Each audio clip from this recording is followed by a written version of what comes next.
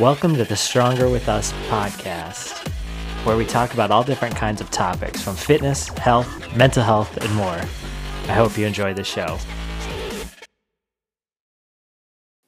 Hi everybody, welcome to the Stronger With Us podcast, formerly known as Powerhouse Academy. This is Jody, and I'm here with my husband Tyler. Hello everybody. And we decided to rebrand and relaunch. We accidentally really enjoyed doing the podcasts together, so we just went ahead and decided to rebrand it, and here we are. Yeah, I'm really excited to be a fully functioning part of the podcast and just kind of working with you with going over different topics, talking about different things. I think it was really fun, and really excited to get started. Absolutely. So, as we might have some new listeners on here. So, like I said, my name is Jody. I am a fitness professional. I currently run our CrossFit Kids program at CrossFit Warrior Eagle, and I'm soon to be taking over our cross training classes. My husband is a addictions professional. Has been for roughly 7 or 8 years, and is now also a fitness professional for about the last 4. Mm-hmm. So that's a little bit about us, and we know quite a bit about a lot, especially when it comes to the personal development space. So we're just here to encourage and chat with people. Absolutely. And yeah, all that kind of stuff. Do you want to talk about our topic today? Sure. So the first topic that we kind of wanted to talk about was a little bit about a topic that I think is kind of on everybody's mind, talking about worry. And what we really wanted to call it, or think about, was don't get a PhD in worry or worrying. I think that's a really interesting topic, especially for the times that we're in, and something that is on a lot of people's minds, is a constant that it's on a lot of people's minds. Yes, definitely. So why I thought this was important was because I think it's something that a lot of people do anyway, and they do when they have more time, especially. And I think social media is fueling this a lot. I think the media in general is fueling this a lot. So the first thing I just wanted to discuss was the definition of worry. This is just a general definition. Literally, I picked up my phone and I was like, "Hey Siri, what's the definition of worry?" And this is what she told me. She said, to give way to anxiety or unease that allows one's mind to dwell on difficulty or unease. So it's literally, think about maybe like a hamster wheel, and that hamster is just running in circles in the same place, or even like somebody running on a treadmill, and they're not really going anywhere. The speed might change. In the case of a treadmill, the angle might change, duration of time might change, but the fact remains that either the hamster or the person doesn't really get anywhere with what they're thinking about, not even what they're trying to achieve, because worry doesn't achieve anything. Mm-hmm. Absolutely. I mean, to a certain aspect as well, worry is very much like complaining. We get stuck in the negative mindset, and it just keeps rolling on, just like you said. So one of the things that I've noticed with worry is that worry and complaining live in very similar camps with each other. They're maybe not the same definition, but they have so many of the same characteristics. They both have the characteristic that, number one, it doesn't accomplish anything. They also share the characteristic of the fact that it's very contagious. Have you guys ever had a conversation with someone who was really worried about something? In fact, I will take a very real-world situation right now with the masks. The media, the CDC, the WHO, all these big names that we hear, recommended all of a sudden that we wear these masks. And all of a sudden you see everybody, or the majority of everybody, start to wear them.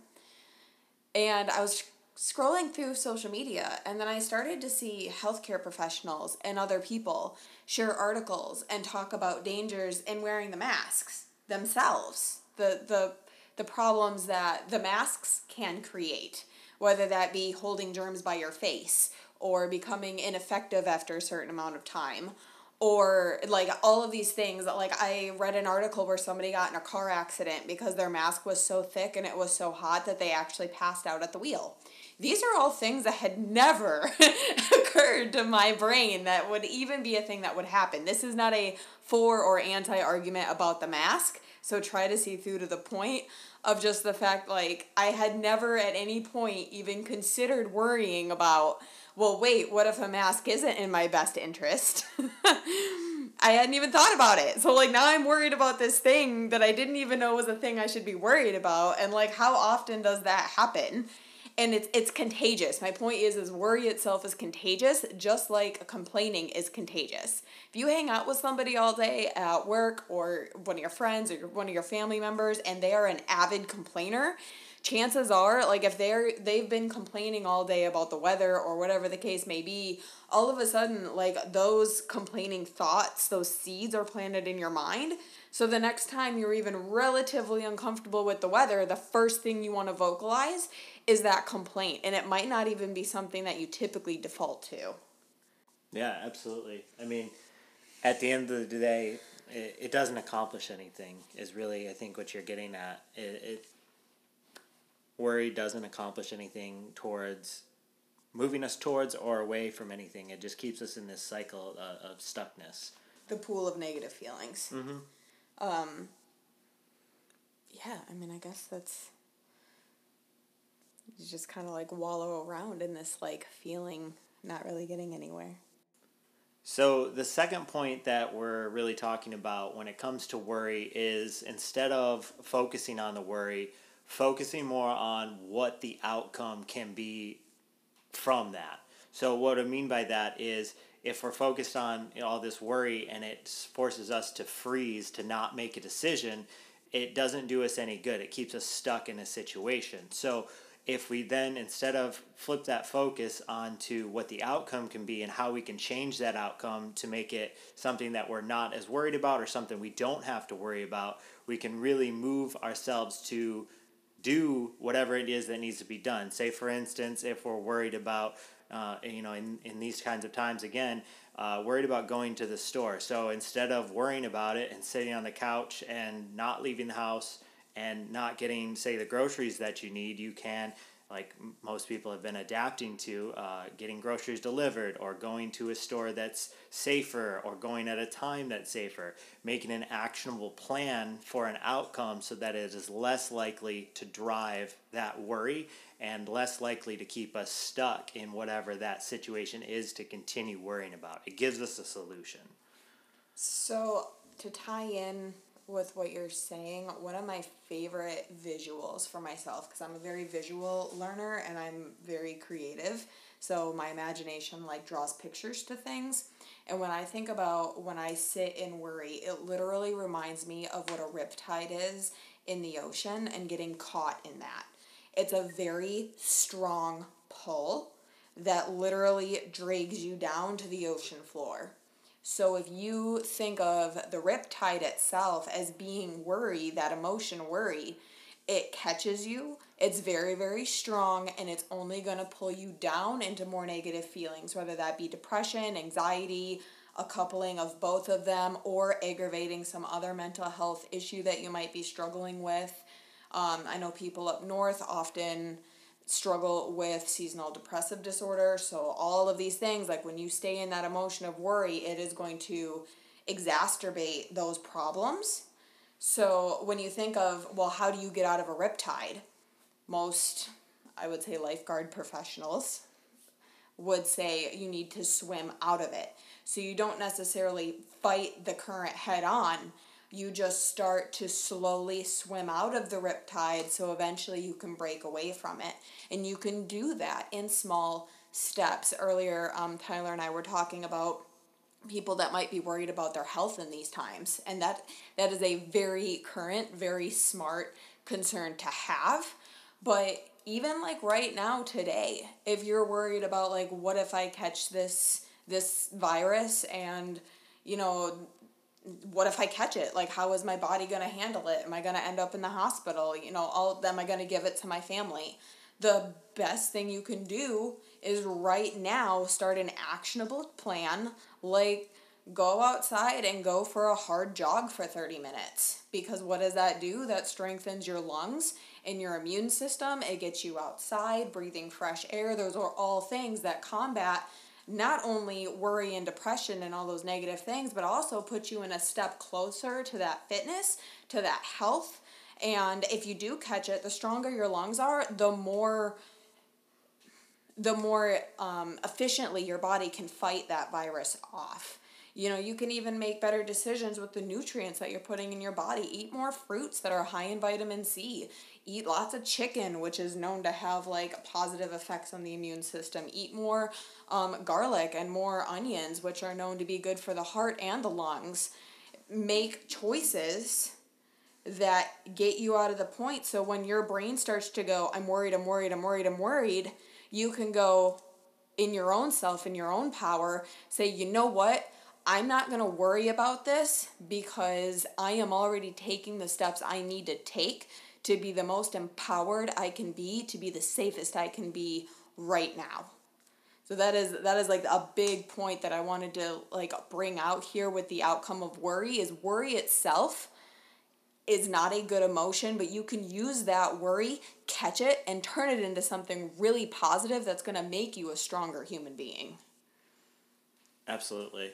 Well, and that kind of leads us into our next point with talking about releasing it. We have to figure out a way to, once we have done the actionable steps that we can do, so we've had the worry, we've come up with the actionable steps that we can do, next part is we have to figure out how to release it.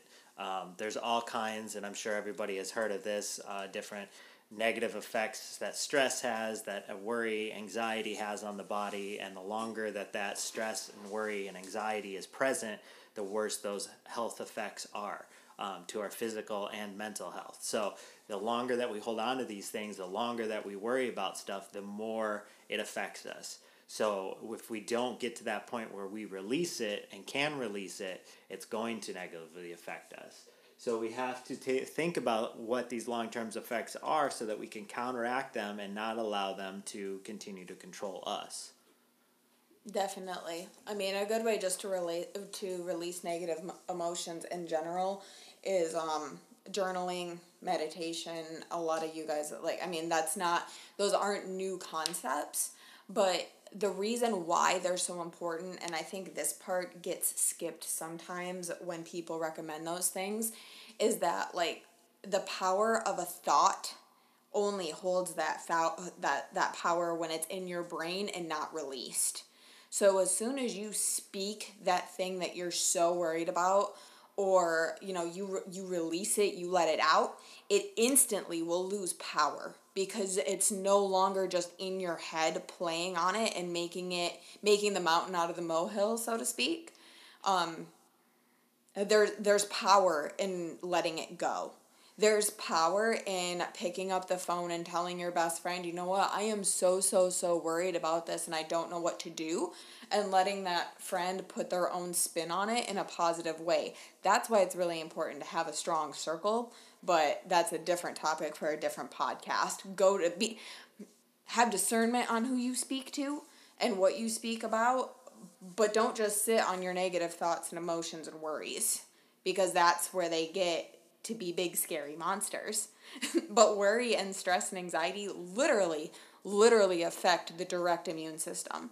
So it is more important than ever for us to be able to catch those thoughts and retrain them so that we can feel better. And right now, that's a challenge to do anyway when we're all locked up in our houses. So, yeah, I mean, that's pretty much it. Don't be a worrywart. So guys, that's pretty much the end of it. Like we both said, we kind of gave you guys some tools already, but just really be vigilant on your mind and your heart when you start to meditate on things that you're worried about.